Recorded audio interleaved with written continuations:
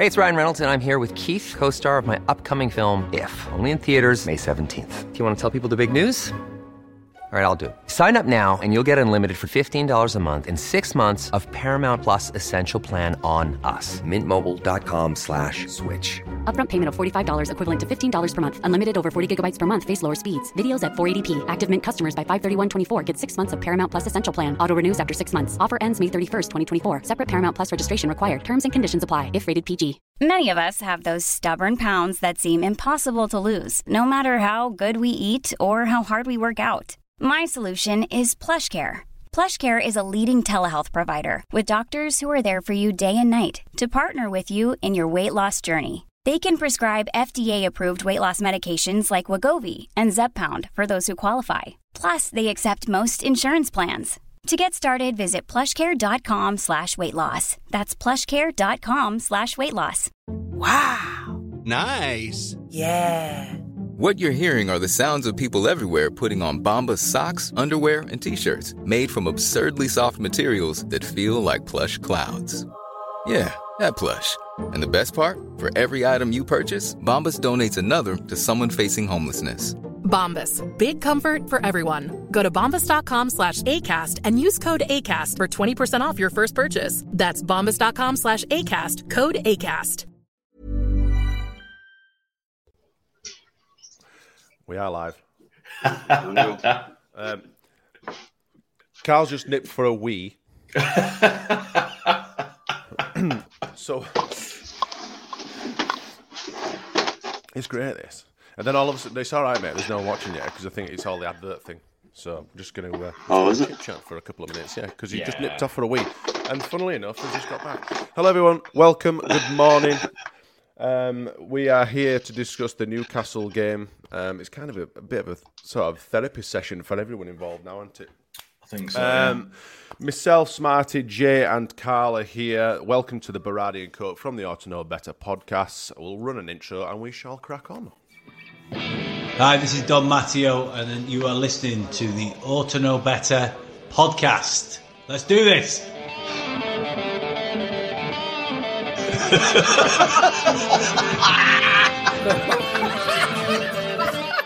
You look like fucking Brolin, you're a Leeds eating bastard. Look like some sort of fucking weird floating head. No. He's a utensil player a bit, innit? I mean, I feel a bit right, dickhead. Nothing spectacular, really.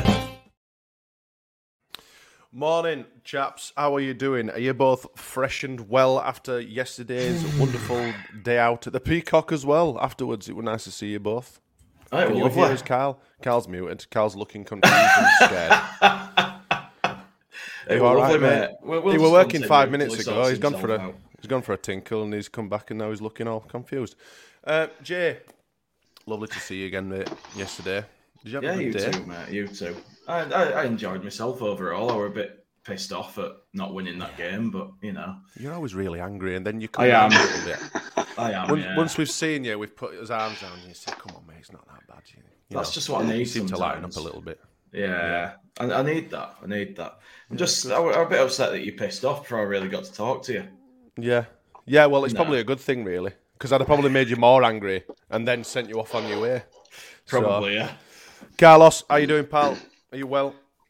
Doing all right, Jet. Not too bad. I'm not as angry as Jay. No. I was actually fine this morning. Even brought the dog for a walk. Yeah. I'm not good at drinking beer and it being sunny. I mean, this size of my head, it's like it just soaks all the sun in. So it's like, fucking hell. Chaps, we drew with Newcastle 2-2 yesterday. I thought we were a half decent game, to be honest. What are your thoughts overall on the performance and the result? Go on, Carlos. I be honest, I was actually quite happy with the performance. We had good spells where, we looked like we were going to cause them a lot of trouble here and there. But again, we'll touch on it later. It just comes down to our finishing and leaving ourselves a bit open at the back when we do try and attack. But it does seem to be more under control at the back than it has been in recent months, which kind of gives me a little bit of confidence. And I'm still like you call me what you want, delusional, whatever you want, I still think we're going to stay up because I think West Ham, they're going to be fixated on a second leg, might win that. Then Spurs, well, let's be honest, they're being very Spursy at the moment. Like, so why the hell not? 4 points there from the last 2, I think. Yeah, true. Yeah. Yeah, I mean, I'm upset about elements of that game, but overall, you can't knock the team performance. I don't think we matched them more than matched them at times. We didn't go in there looking like a shite team against a top team at all. We gave them a real fight, and for me, we had large parts of that game. We were the better side. We were doing the same shite passing at times and giving the ball straight back to them, putting ourselves back under pressure. But we seem to deal with that better than we have in the past. And like Carl said, we seem more solid at the back. We're not all at 6s and 7s anymore. And I don't know if that's all at sea. Yeah, exactly. I don't know if that's partly because of the keeper change and it's calmed them down a little, or if it's just something else that Sam's wants to implement. But yeah, they look decent at the back. Firpo were a bit mental again yesterday, and that fucking penalty. I mean, I'm still upset. I'm still really upset about this. And which the fact that he handed the ball after being fouled, or the fact that Patrick Bamford spooned one. The fact that Patrick Bamford spooned one. I mean, I feel kind of bad because I've proper slated Bamford about this, but there's also an element there of the management shouldn't have let him take it. You know what I mean? That's on them. But I'm just an opportunity, so though, isn't it? It's him. an opportunity to get your striker to score a goal and give him that little confidence boost. But it has an adverse effect on it. If he does what he did yesterday, it all goes to shit and goes downhill. Although I don't think he played that badly. I mean, let's talk Patrick Bamford standards.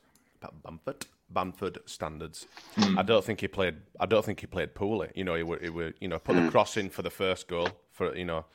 Yeah, that was decent.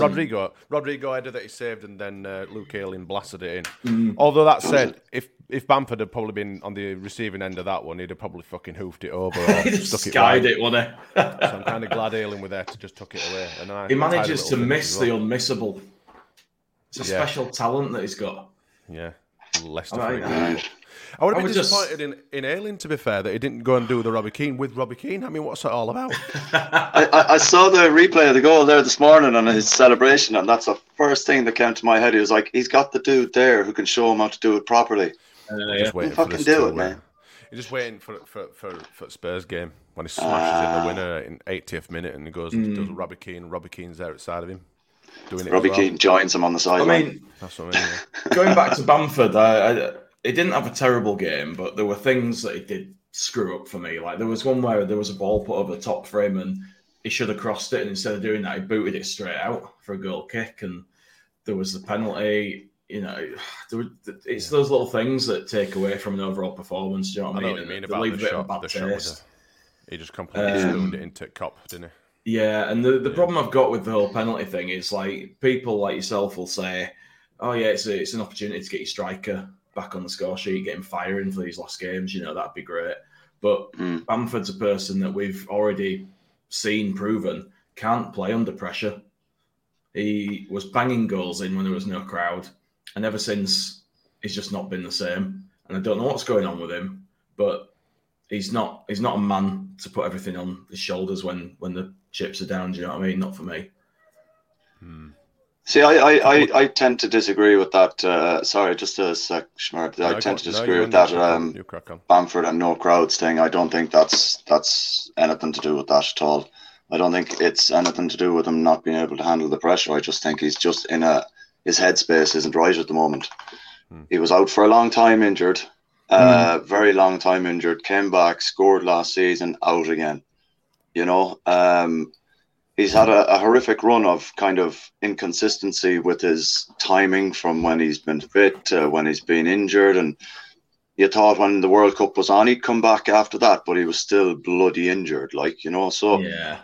I'm not sitting here defending everything that he's, done badly or anything like that. But I think you kind of have to look at it from, if you were in his position and your head's gone, you want to take that penalty. You want to take it because you want your head to get in a good space, and the only way to do that is by scoring goals.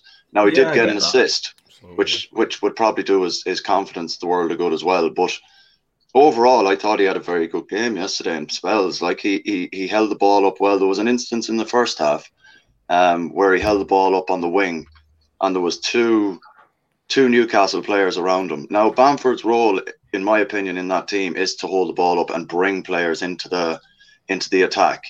And when he was over there and he was surrounded by two players with no outball because Ayling hadn't progressed up the pitch far enough, and McKinney didn't offer himself in the middle, he lost the ball, and there was people around me like giving him grief, and I was like, he's got no option there. What's he meant to do? Like, you know, you can't look at Bamford and put it all on his shoulders in that respect. So I think he done all right yesterday. As a, you know, I used to play up front Sunday League, obviously, but if you're having a bad spell and there was a penalty up, you wanted to take it every time.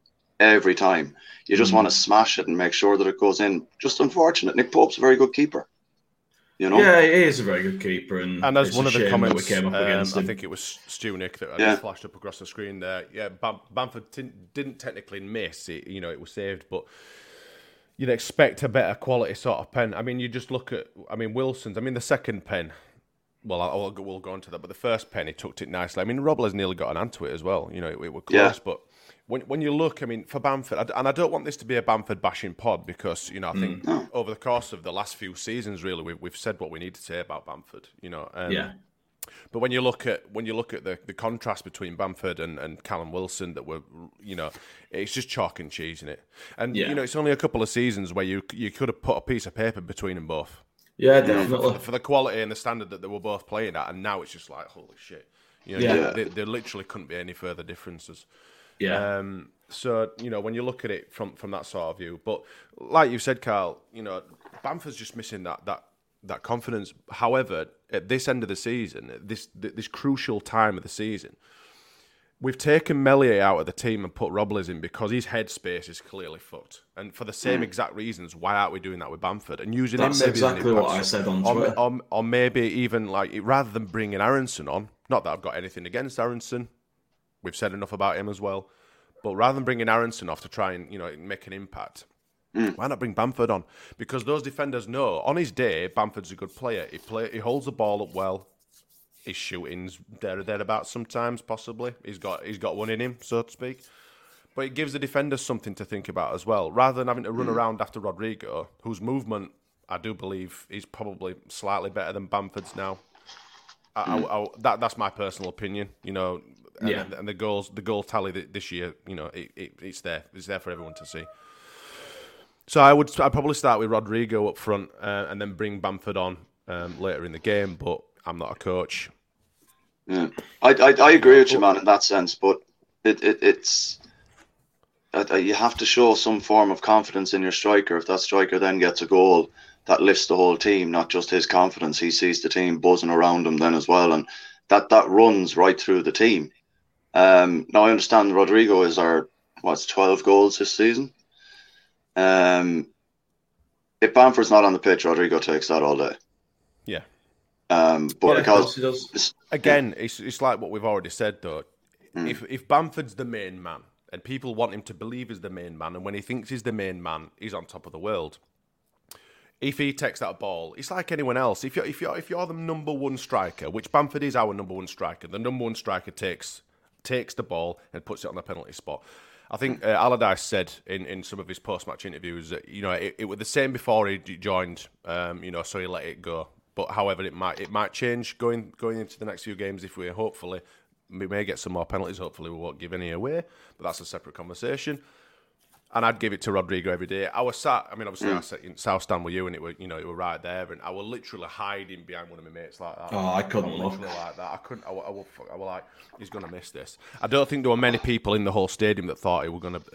But I was praying. No, everyone around me thought praying they were gonna miss it, because I think he'd have gone on to have probably a few more cracks at it, and I don't think he spoons shots like he did, you know, shooting the other way in the cup and stuff. But it's one of them. It's a confidence game. We ain't got much time left. We need to react and make some sort of changes. I think for my, personally, we drop Bamford and we bring Rodrigo in, put him up top. Maybe have Nonto playing behind him as a number 10 or even Somerville, or make some sort of changes. Where's Ruta? What's he doing?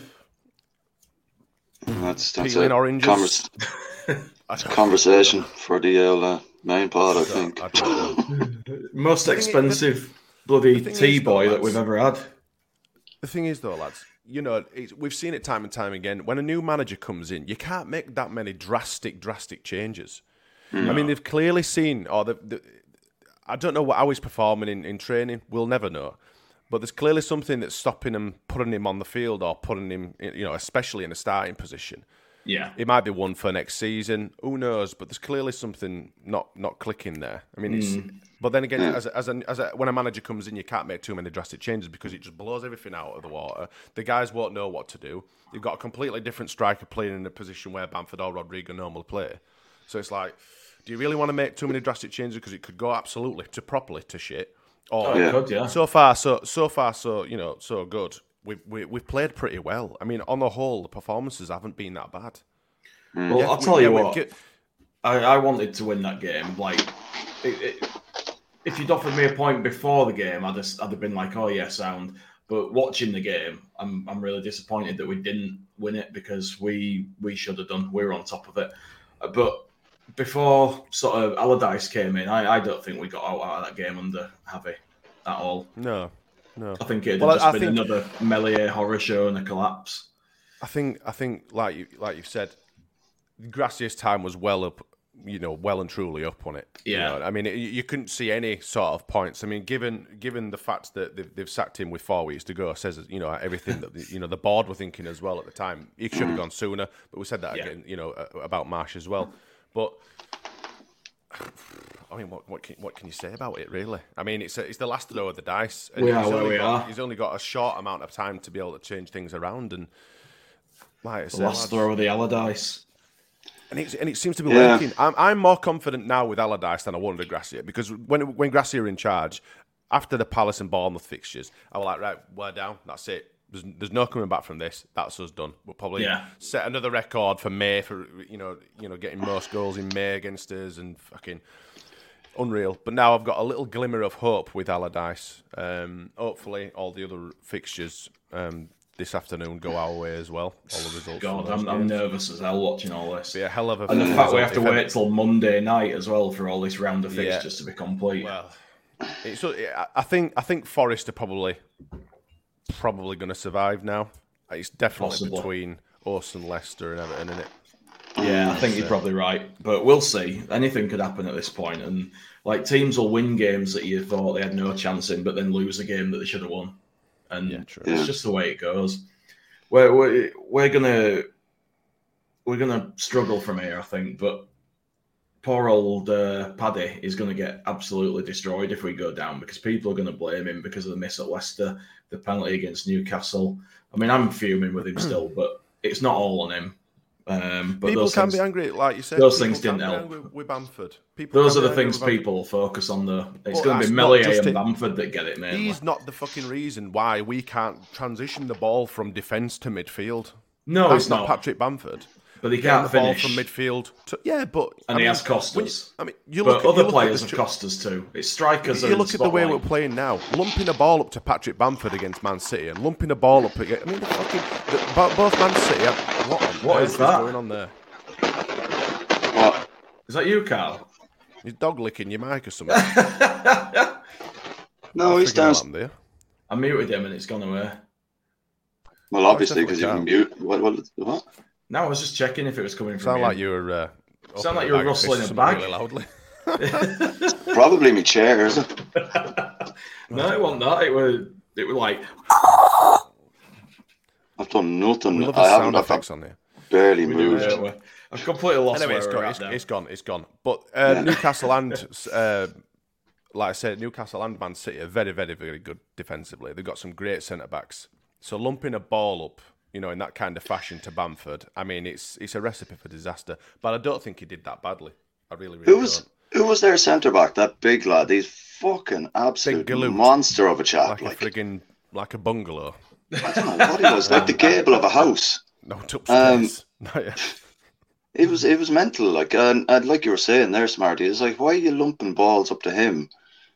The big fucker. When he's not going to win them balls, like, at all. Someone suggested to me, I can't remember who it was in Peacock. It might have even been Luke. It was either Luke or Lindsay, and they said that Bamford bullies defences. I went, sorry?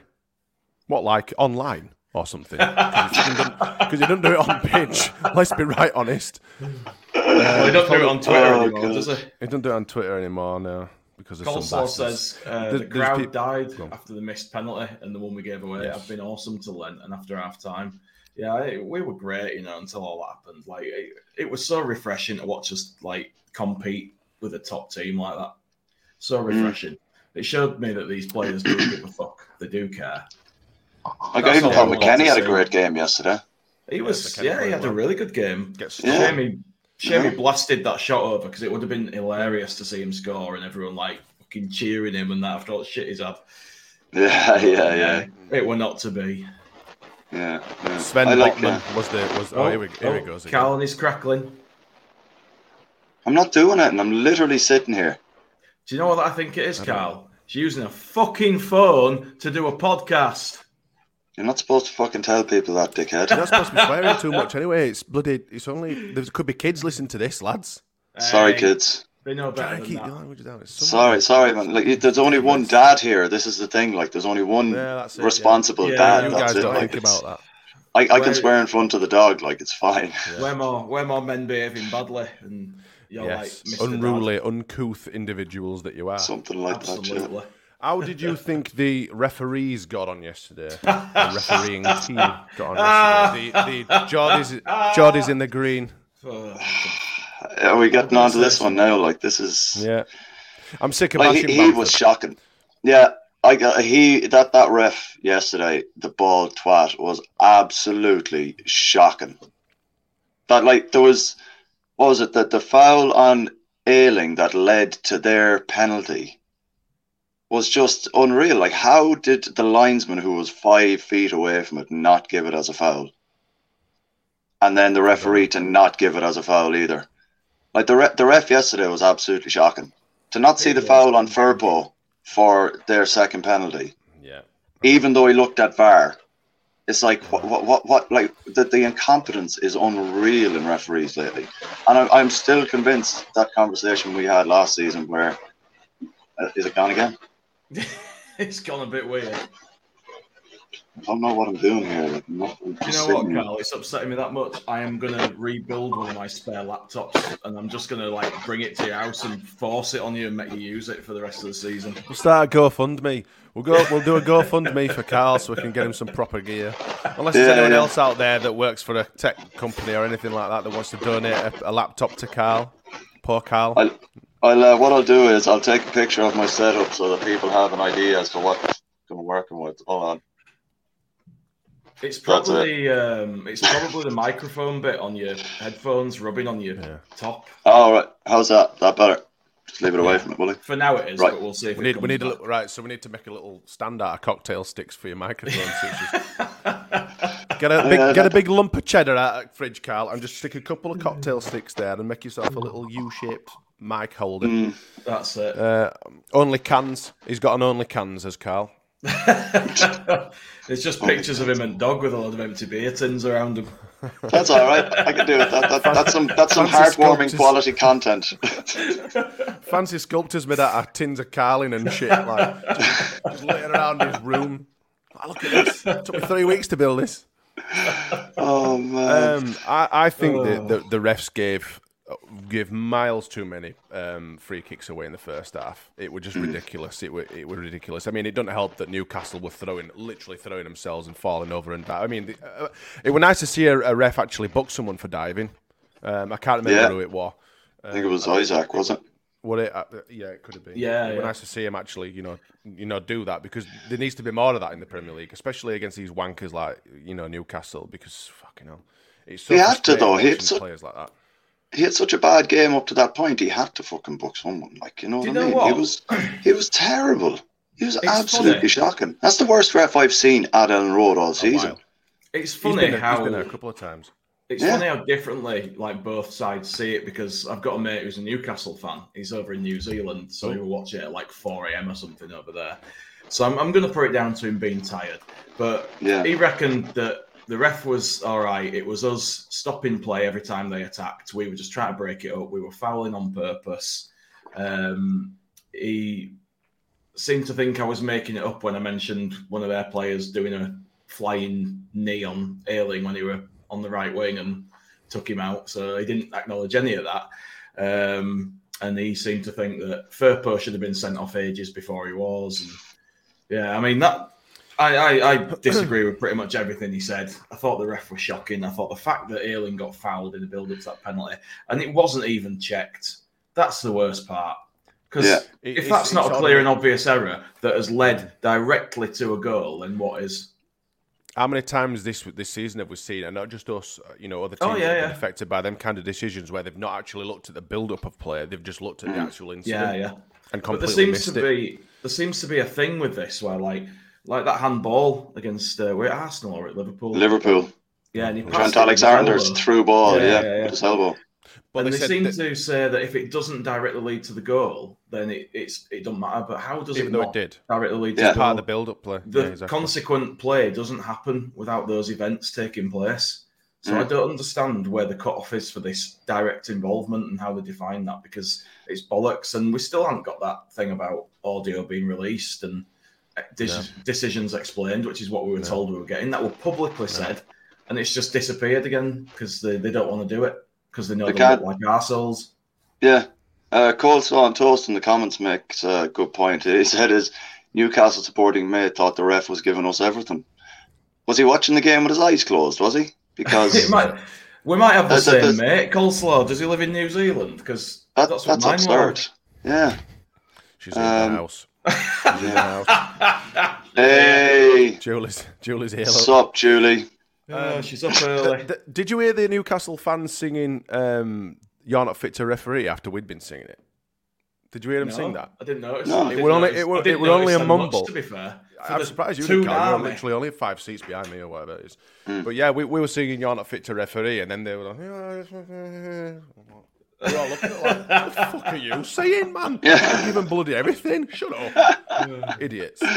I was just going to say, the disallowed goal, I mean, you could clearly, anyone with a pair of eyes that aren't blind could see that it was miles offside, a good couple of yards offside. Yeah. And it's like, oh, it's a goal. Oh, they're celebrating. Oh, we'll just trot back to where it was and we'll put his flag up. We all knew. It's bizarre, isn't it? We all knew. Everyone in South Stand were like shouting at, why aren't you putting your flag up? I was just waiting people screaming at, why aren't you putting your flag up? Just put your fucking flag up. It was that obvious that I wasn't worried about the fact it had gone in, because I knew it had to be overturned.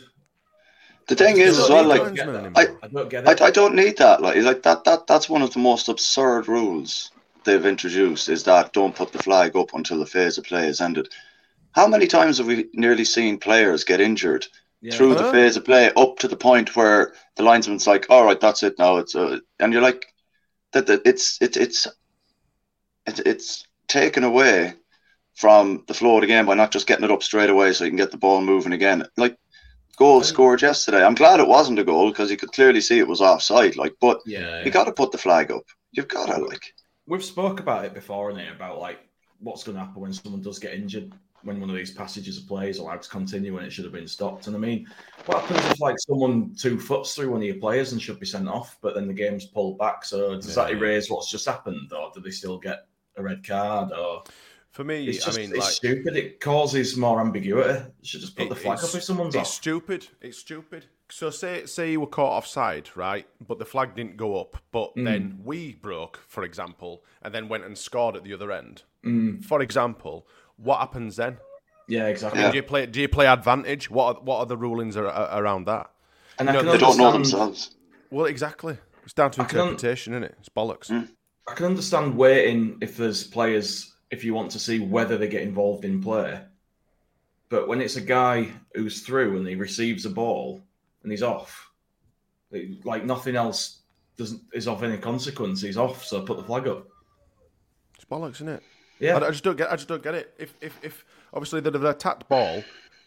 If they'd attacked the goal, we gathered up the ball and went to play it. Then do they then put the flag up? Oh, you were offside, so it don't matter. Yeah. Or did they just play on? Did they play advantage? I don't get it. I don't understand. But I don't think we ever will. But Yeah. at some point, that will happen, and then it'll probably be us, to be fair. And then we'll end up getting a chuffing goal at the other end, and then they'll come back for offside, and then there'll be absolute hell on chaos. Oh, you're offside. Yeah, but we'll play advantage. Yeah, but probably won't happen. But you know what? But they don't explain anything, so it's fine. They'll just brush it off like whatever. This is Paige, the co-host of Giggly Squad, and I want to tell you about a company that I've been loving, Olive & June. Olive & June gives you everything that you need for a salon-quality manicure in one box. And if you break it down, it really comes out to $2 a manicure, which is absolutely insane. It's also so easy to get salon-worthy nails at home with Olive & June. The difference between how your nails used to look when you did them yourself and now with the Mani system is a complete game changer. The best thing about Olive & June, too, is it's a quick dry. Dries in about 1 minute, lasts for 5 days, and full coverage in up to 1 to 2 coats. Visit oliveandjune.com/perfectmani20 for 20% off your first system. That's oliveandjune.com/perfectmani20 for 20% off your first system. Many of us have those stubborn pounds that seem impossible to lose, no matter how good we eat or how hard we work out. My solution is PlushCare. PlushCare is a leading telehealth provider with doctors who are there for you day and night to partner with you in your weight loss journey. They can prescribe FDA-approved weight loss medications like Wegovy and Zepbound for those who qualify. Plus, they accept most insurance plans. To get started, visit plushcare.com/weightloss. That's plushcare.com/weightloss. The ref's decision making yesterday was terrible anyway. Oh, God, yeah. There wasn't any kind of decisions that you could look at and go, yeah, that's fair enough. The only one he got right was when, was it Wilson was going off, being subbed off, or someone was going off for Newcastle, and they were going the long way around or whatever, and he booked them. That was the only thing. Sure, Bamford was walking straight off towards the halfway line. Joe Linton comes up behind him and pushes him in the back, and the ref doesn't do anything. Like booked the consistency, Bamford. You booked Bamford, and it's like you're absolutely off your tits. Like there's absolutely no way he should be allowed to ref a game. Like he can't make a straight decision. Like, and I don't know who's assessing these guys because they need to be checked as well. Like PGMOL or whatever they're called. Well, they're an absolute joke for an old anagram. They certainly are. A statement. Oh, we're really sorry that our referees are shit and incompetent. We'll try harder next time. And then nothing changes. Nothing changes. But anyway. I see that you've started a few comments, Jay, so I'll go through them. Yeah, go for it, mate. Poor Carl, Jamis says, always gets blamed. To be fair, it is Carl that does get blamed because it is Carl that's in the wrong. He's got a dodgy back. I put a picture of my setup up on the pod account for everybody's eyes. Just so, you get what the lads are bitching and moaning about. Oh, jeez. Is it Daniel taped at all? LUFC Ramsey says, Rasmus was immense yesterday, looks better at centre-back. He had a cracking game yesterday. Yeah, he actually does. Agree. Yeah. Or is it just the magic of Verber? It can turn anybody into a player that's next to him? I think it's... Do you know what? I mean, obviously people have said, defensively we're a lot better. On the whole, I think with Robles, I think with Verber being back at centre-back as well, because we always looked better with Verber in the team. I think, that sort of accumulative, team and the way we're setting up, I think it's just miles better. Yeah, certainly the keeper and centre-backs together look really solid now. Cock in midfield was a surprise, but I'd say he did better there yesterday than any time under Bielsa, possibly. But you've got a coach in Allardyce that he loves to defend, and he marks himself. He praises himself on his defensive sort of strategical fucking soirees. Can't spake. You can understand why going off yesterday. It was a good defensive display compared to previous games. Yeah, we're solid.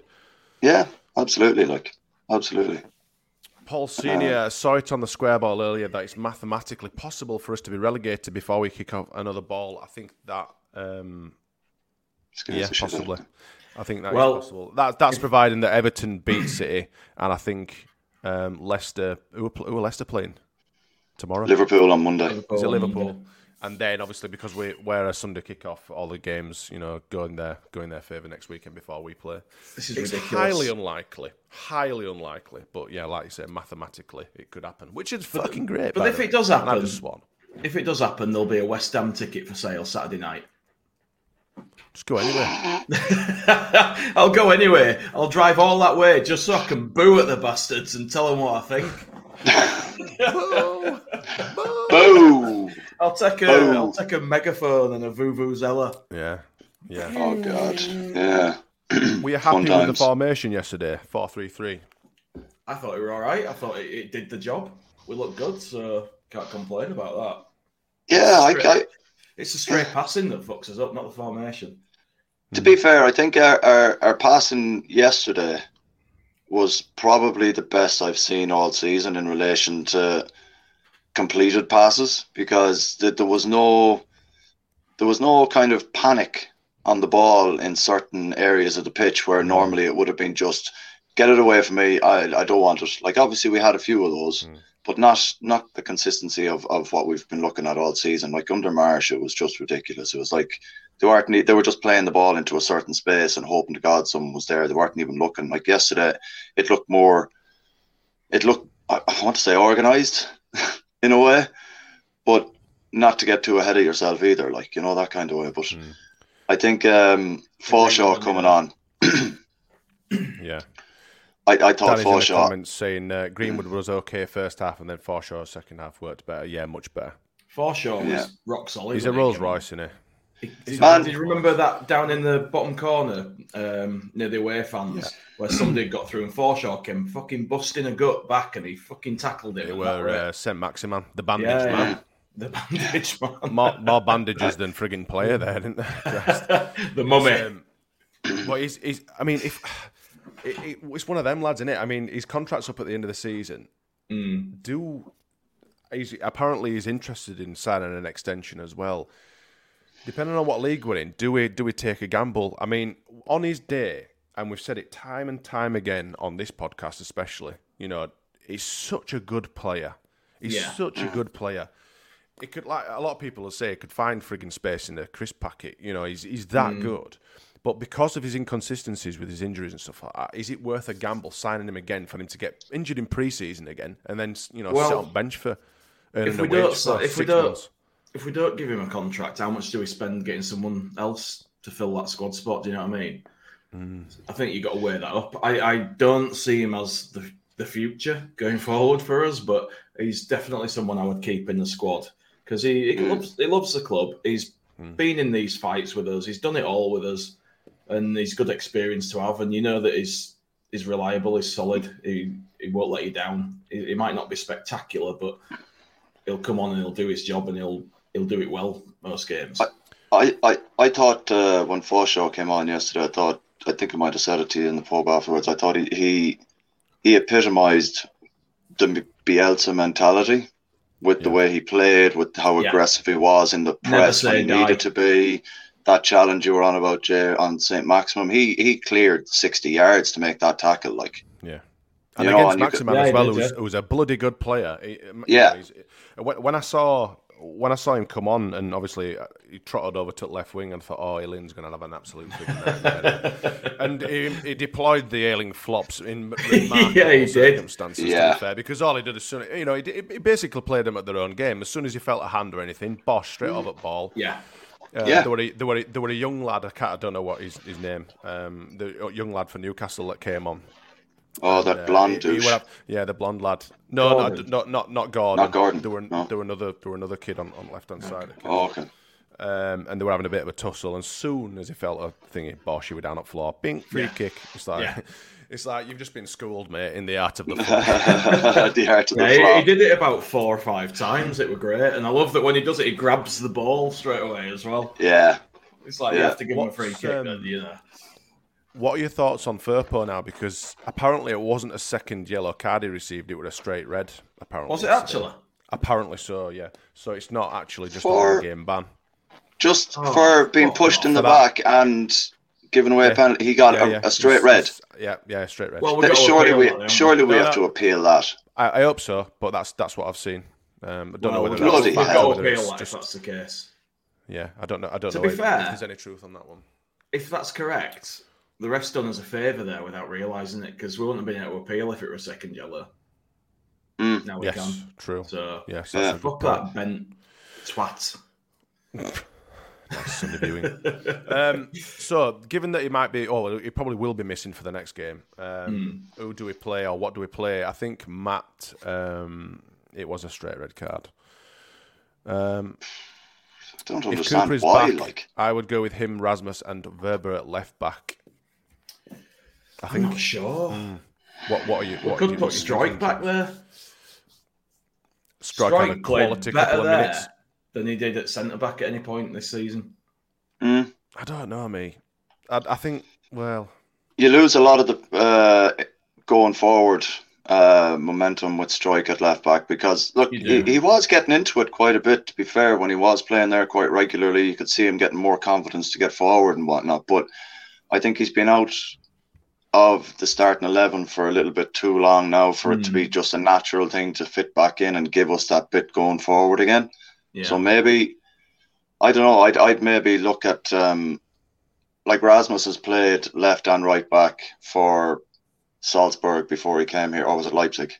Salzburg. Salzburg. Before he came here, so he's played both left and right back, you know.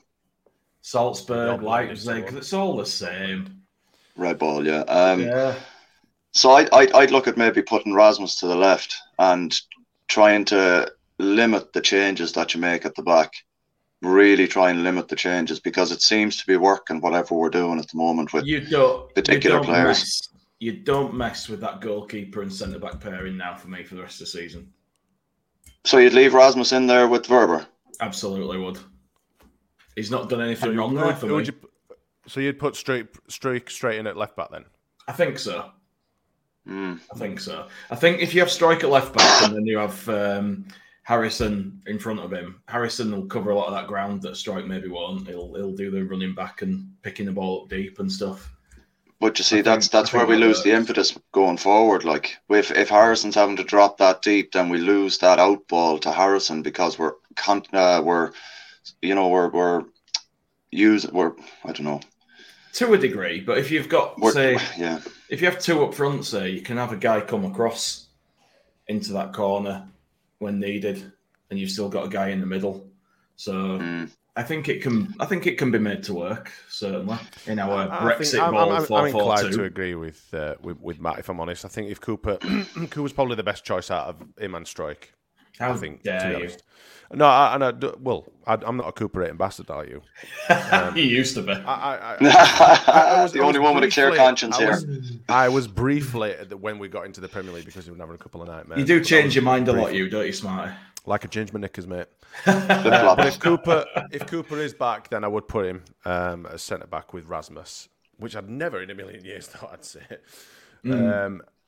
But it depends how he wants to change it. I mean, he might completely change the style against West Ham, because West Ham are poor. You know, they're down at the bottom of the league. We've just played, the teams we've just seen, they've just played Newcastle and Man City. Yeah. It might be a completely different setup. So we don't know. We're just guessing, aren't we? Would you give that a go that Coleslaw says? Harrison at left back and Nonto Harrison at left back instead. Jeez. Didn't Marsh try that once and it didn't end well for Harrison? Yeah, but didn't everything Marsh tried go wrong? Harrison's not. We're not looking to repeat this. We're not looking to repeat the same messed up mistakes. There's no way. There's no way Allardyce puts Harrison at left back. I think Allardyce is far too old school. I don't see him closing a guy down in the corner and blocking shots and crosses, and I just don't think that's his game. He's going to just get bamboozled trying to sort of hold somebody in the corner and tackle him. Cop playing as holding mid meant McKenna could play as an advanced 8. That's why McKenna looked a proper player. Like we've already said, McKenna looked really good yesterday. We're getting fired in. I also think, I love the fact that he's getting proper fired into stuff. And Rodrigo, it's like he's got a new fire in his belly. Yeah. Do you think his mates spouting off has motivated him to put an effort in and show that he does give a shit and he can be a good player for us?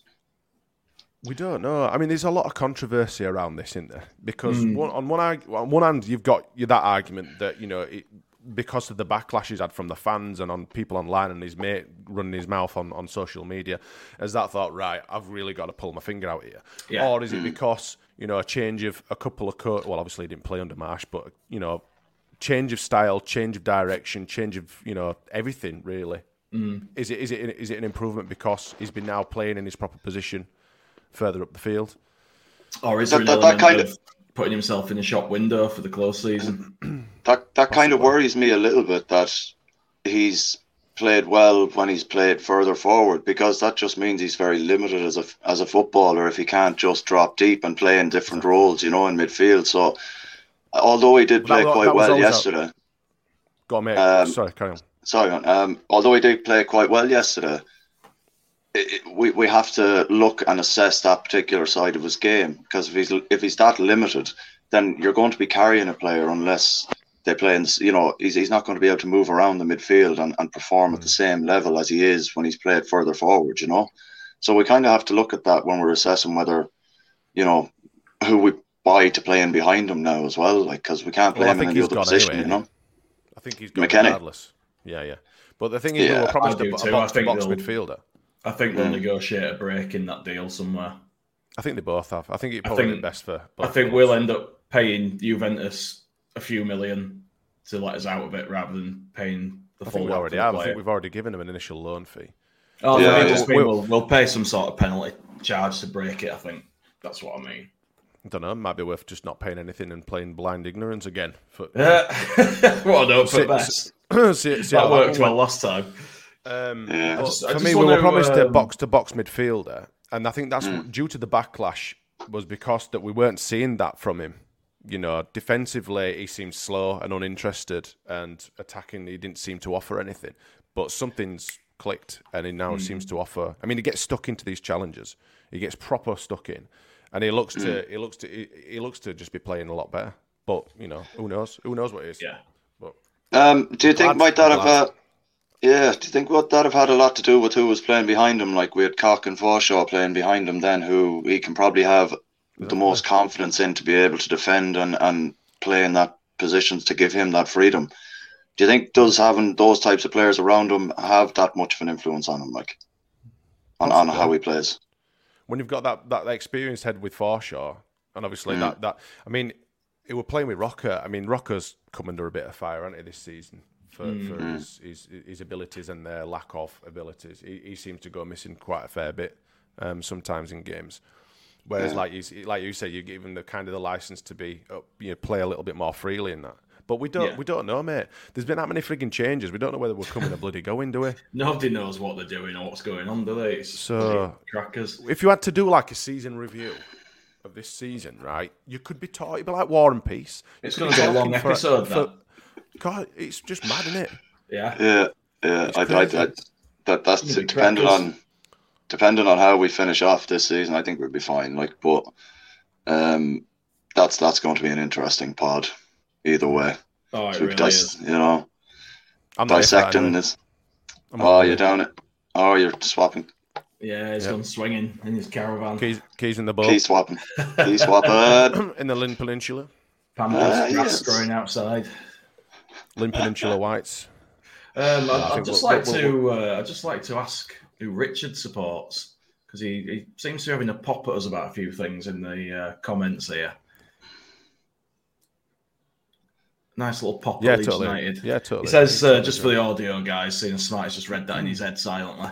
What do you think about the Leeds United fans going into the Newcastle technical dig out, that's what he says, and push Eddie Howe? He needs to be banned, Elland and Leeds United. I think he means banned from Elland Road. And Leeds United need to be fined letting him onto the pitch. I don't think we let him onto the pitch, Richard. Yeah. I think it's not like someone opened a gate and said, go on, mate, go and chin out for us. I mean, have a go there, lad. You watch any football match, there's not a solid line of security around the pitch, and there are no fences for obvious reasons these days.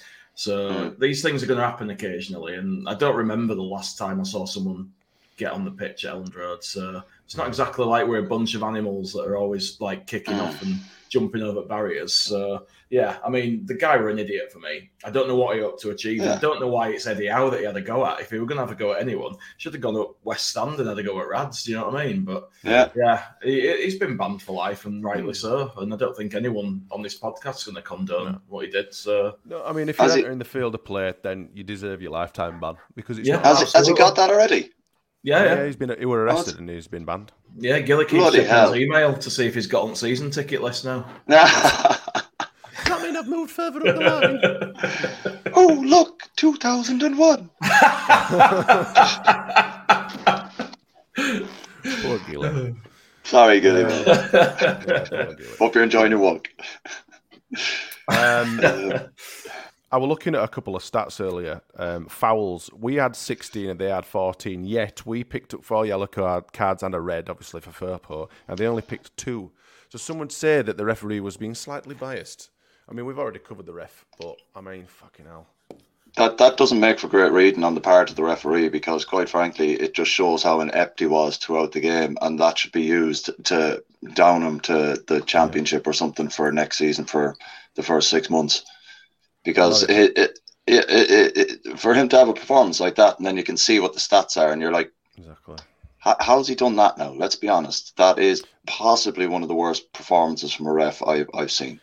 They had 14 free kicks and we had 13. They had 14 fouls and we had 16, yet the cards completely tell a different story, don't they? Yeah. It's almost like the guy had an agenda. Almost. It's almost as if when the South Stand started singing Who's the Geordie in the Green, they might have a tad of accuracy in that. But, a little bit. Dodge Projects says it's my birthday, 28th. Hopefully stay up. So, yeah. If we don't, we can blame him. He's cursed us. If we don't, he's got a birthday to celebrate anyway, so... Oh, that'll be a great birthday for him, won't it? Jesus Christ. Hopefully just get blind drunk and don't remember. Underpants and socks. That's what the rest of us will be doing, isn't it? A link set. I've got to give a special mention to Robles for yesterday. I thought he were great. He was like an absolute lunatic. He would G'ing the crowd up. He were getting people going. He were bollocking players when they didn't do the jobs. Yeah. I thought he were great. Really enjoyed seeing that from him. That's what I want to see from a keeper. The only thing I was a little bit apprehensive with was when he started to dice a little bit with the referee at the end when he was... I thought he were brilliant. He got a booking and then he continued to just push his buttons a little bit too much, and I was thinking, if you're not careful, the way this guy's officiating this game, you might be walking sunshine. The guy I stand next to, he says, "Oh, this ref, he don't need any excuse to give you another card. Stop, you just calm down, exactly. come on." And I will like, then would have had Papadom Flappy Wrist come on in his place and probably lost about fucking 6-2. I was watching from behind the goal for their second penalty, and he was pointing in the right corner where he put it. Wilson put the first one, and the lad next to me was like, "He's going straight down the middle. He should just stand in the middle. He's going to go straight down the middle." Did you see Did you see the guy, the goalkeeping coach on the bench saying like that? He literally went like that. Did he? Yeah, and Robles saw him. I think that's why when he dived right and he went straight down the middle of why he was so obviously he was so frustrated because he'd conceded a pen. But I think if he'd have just, but then again it takes balls to just stand there. Imagine if he'd have just smashed it and had just caught it like that. Yeah. Imagine. After all shit he were giving him as well. Yeah, that's off, wouldn't they? They'd have been ruined. Definitely. But yeah, I mean, all in all, chaps, I was quite happy with the result. I was quite happy with how we played. I'm not so happy. I mean, obviously we couldn't do anything about the second goal because it was a penalty. But the first penalty, it kind of falls into him, doesn't he, a little bit? There's kind of a bit of a tussle. They kind of fall over each other, and then Verba comes in and kind of cleans him out. But if we need to stay in this Premier League, we can't be giving up sloppy shit like that every game. That's 3 penalties in 2 games.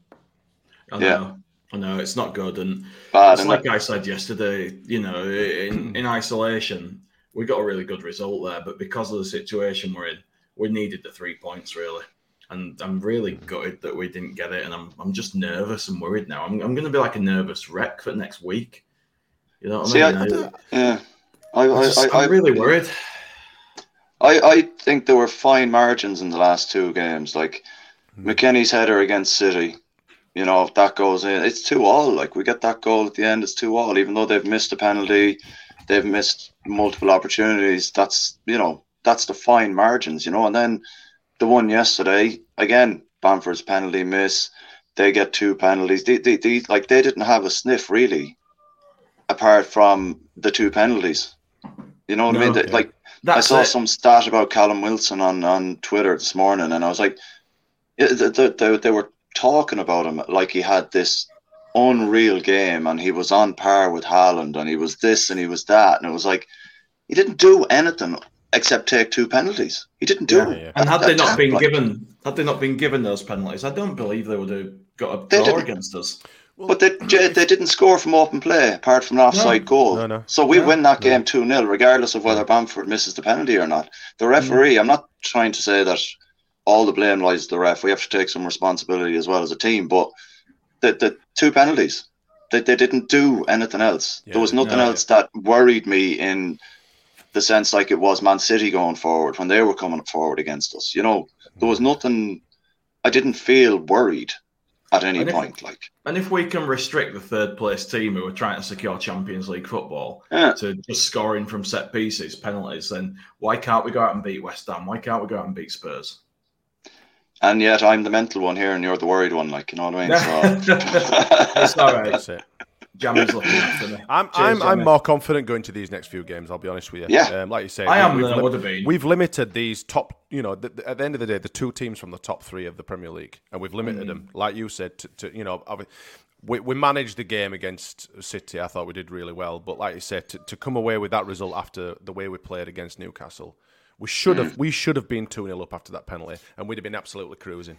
But unfortunately, that's football. It's you know, evident of how our season's gone. But I'm definitely more optimistic for West Ham. Special mention for that free kick that I think was it Trippier did that went straight to Ayling at the edge of the box. We just passed it to him basically. Oh, in the game. That was something we'd do normally. Yeah. But yeah, all in all, chaps, a good game. Looking forward to West Ham away, even though it's in London. But I'm going, so I know. Well, I hope you have a good. I hope you have a good do and take a lot of luck. I hope so, mate. I hope so. Thing is, though, like we haven't had the worst kind of records or performance going down to London recently. Like we've not done badly there, whereas normally we've been getting hockeyed. We haven't won, have we? Brentford last season, you know. No. Well, yeah, but the thing, what I'm saying is, like, we went to Spurs, we lost 4-3. You know, we went to Chelsea. Yeah, we lost 2-0, but they had a dodgy penalty as well. You know, they weren't performances in London like we're used to. Yeah, you know, and they've got a European final as well to play this week, haven't they? Yeah, and we beat them last season in their place. Well, no, it's the second leg. It's the second leg of the semi. Yeah, but still, they'll be playing the best team, though, won't they? It's not like a bloody FA Cup tie or anything. Oh, God, no, yeah. They won't be playing the youth. They will be playing their best players, and then a few days later, we play them. So, don't they get into the Europa League next season if they win that? No idea. You do get something for it. You get into another competition. I'm sure it's tiered. Like if you win Europa League, you go to Champions League. If you win Conference, you go to Europa League. I think anyway. Maybe it's something you can discuss on this week's podcast, Jay. Maybe so. It's I believe it's you two and Gilly. In fact, no, it isn't. It's Gilly, Jay, and Luke on this week's. Oh, wonderful! The Ought to Know Better podcast, like a rose between two thorns. I'm sure you'll be able to dig out some facts for that one. But unless you've both got anything else to say, I think we've rambled on for enough time now. We're nearly an hour in. I think we've done it to death. Have you? But it was a nicer podcast today. You know, it was a nicer, more to take into the next game positivity than actual previous B&Cs. Like, to confiscate any razor blades off Jay or anything like that. So. Yeah, that's it. It's nice to see that it looks like the curve has now flattened out and may be starting to go back up, maybe. 2 games, lads, that's it. Point against West Ham, 3 against Spurs. And Rob has conceded the same number of goals against Man City and Newcastle as Melier did against Bournemouth. Just think about that. Mm-hmm. Yeah. We just talked about not slagging players off too much, and then you come out with something like that. Excited again. Not slagging him off. I'm just saying we're on the upward curve now. We're upward trajectory. I think Jamie loves this podcast too much, if I'm totally honest. He's corrected it there. We need people like Jamie. Yeah. We do need people like Jamie. Thank you to everyone else in the comments that have kept pinging in and kept it going and interacting with us. We do appreciate you. If you haven't done already, please like and subscribe, because we're growing as a channel and we're doing all right. We started out with about 5 people that used to watch us, and now we're getting quite a few. So thanks for popping on and getting your comments in. Chaps, it's been an absolute pleasure. Go and enjoy your Sundays. And like I say, the guys will be back on Tuesday for the midweek podcast. But until then, I will bid you farewell. Take it easy. Take care. Bye-bye. Bye.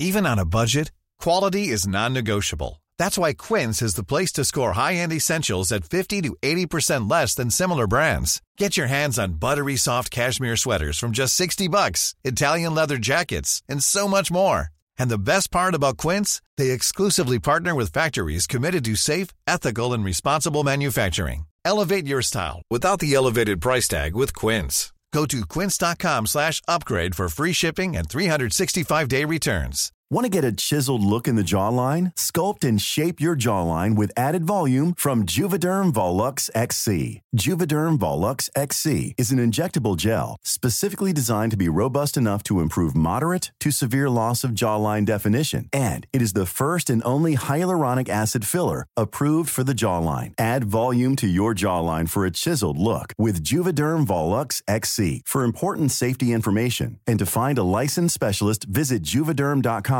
That's Juvederm.com. Not for people with severe allergic reactions, allergies to lidocaine, or the proteins used in Juvederm. Common side effects include injection site redness, swelling, pain, tenderness, firmness, lumps, bumps, bruising, discoloration, or itching. There's a risk of unintentional injection into a blood vessel, which can cause vision abnormalities, blindness, stroke, temporary scabs, or scarring. Talk to a licensed specialist to find out if it's right for you. Visit Juvederm.com. That's Juvederm.com. Planning for your next trip?